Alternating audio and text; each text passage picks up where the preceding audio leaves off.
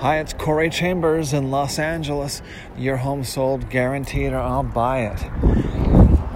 Our topic today is real estate, home purchase, cancellations of escrow, falling out of escrow. So the good news about that is that 90% of the people, buyers and sellers who get into escrow have a successful escrow. So that 90% gets us off to a good start. But we still have to worry about that 10% and what causes that failure. And more importantly, right now, how to overcome that failure. Because one thing that we've learned in 10, 20 years of real estate is that sorry, I'm walking my dog and he's picked the middle of the sidewalk, kind of a not perfect place to do his doggy business. So, and I didn't bring my bags, so we're gonna just grab something here and we're gonna throw it in the trash can.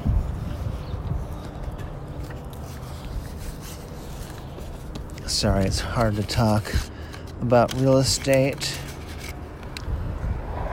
escrow cancellations, and picking up doggy doo at the same time. But it's got to be done. Usually I have a bag with me, and I don't usually even need to use it because he picks dirt, but he's been testing out the middle of the sidewalk today.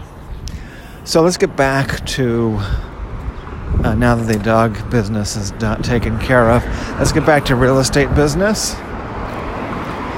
And so the deal is that when buyers cancel, so we're going to give some advice to sellers as well, but buyers who cancel escrow, they need to know that everyone needs to know that when they cancel, they very frequently go on and put another offer on another property, and then they are likely, very likely, to cancel on that next escrow as well, and even do it again a third and a fourth time, and then cancel, and they are unlikely to buy any property within the next 6 months.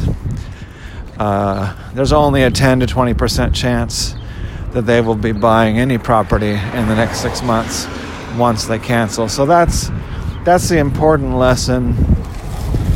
And then then it's about how to prevent that, how to prevent failed escrows, how to prevent cancellations. So there's three steps really to prevent future failures and with escrow cancellations. Number one is to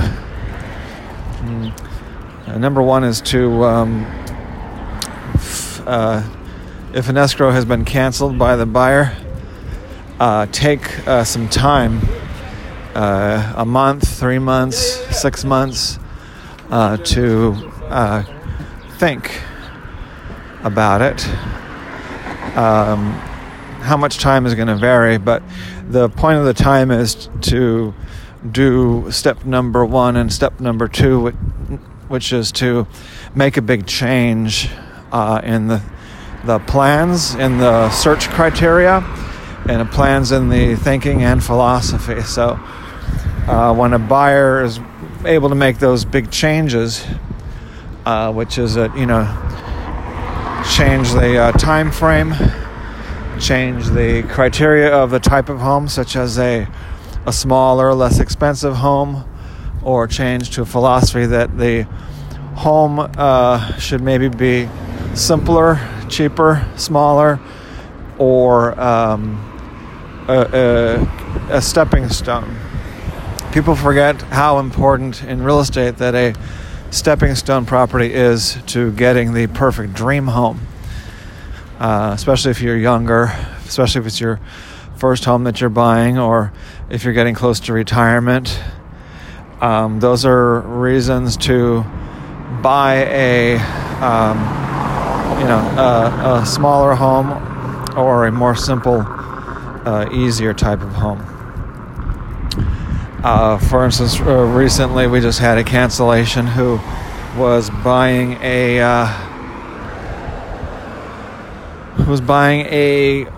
fourplex, and a fourplex is not the most simple.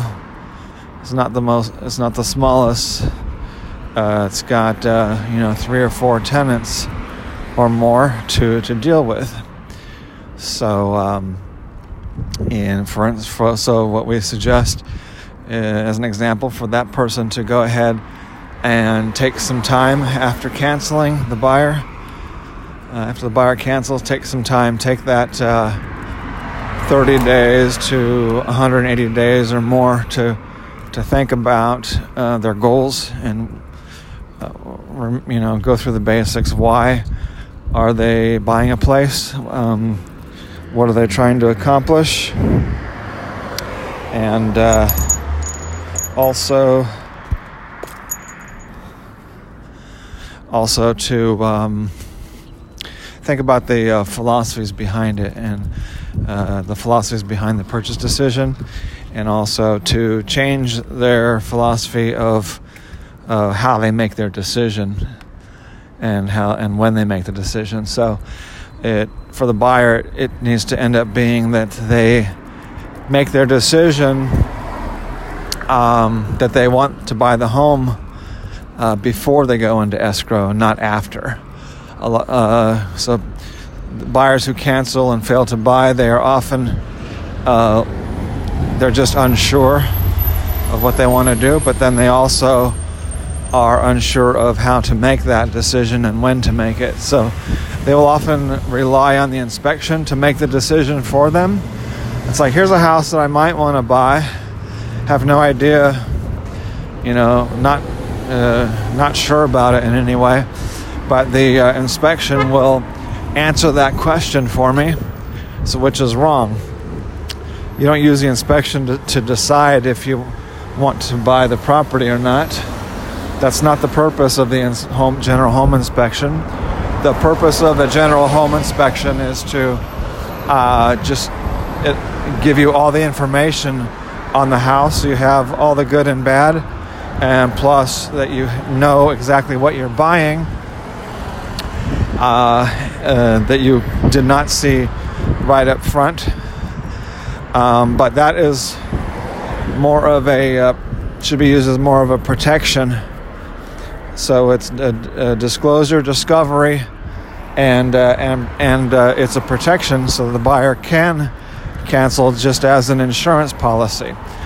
And that's different from using it as the thing that's going to sell you on the house. An inspection does not sell you ever on a home. It tells you what's wrong with it. No one says, "Oh, we've did an inspection and we didn't realize that it has 18 more windows than what we thought. So the house is better than what we thought." Inspection does not ever accomplish that. It only unsells buyers. So that's why a buyer must be 100% sold on the home before they do their inspection. And then that way they still have the inspection to tell them exactly everything that's going on with the house inside and out, and then to give them an opportunity on the off chance that they need to cancel. And so that way it's only a 5% chance that they're going to cancel, and not a 50% to 90% chance for that particular buyer to cancel. So that's how a buyer can prevent cancellations and prevent failure for those. Because usually if you go into escrow with a home, you're paying for inspections, And so some may see it as a useful, worthy, and valuable experience, and as a actually good investment to spend the money, to learn from the process, and for the inspection that they're going to gain and grow. And that is a good attitude. But of course you want to not spend that money if you don't have to. And by having the more practical and economical and successful philosophy of choosing to buy your home before you go in escrow, choosing being 100% enrolled and sold on that home, selling yourself on the home before you buy it, before you go into escrow, and before you cancel. I realize that 90% of the listeners are not going to be canceling their escrow, and so that's chances are you are on the right track. And for sellers, there are things to do to prepare for inspection. There's things for buyers to know about loans, changes in lending rules, and so forth. So do get on the LA Loft blog, www.laloftblog.com, and fill out the form so we can get you more information that's going to help you with your situation. I'm Corey Chambers in Los Angeles. Your home sold, guaranteed, or I'll buy it. Thanks for listening, and take care. Bye-bye.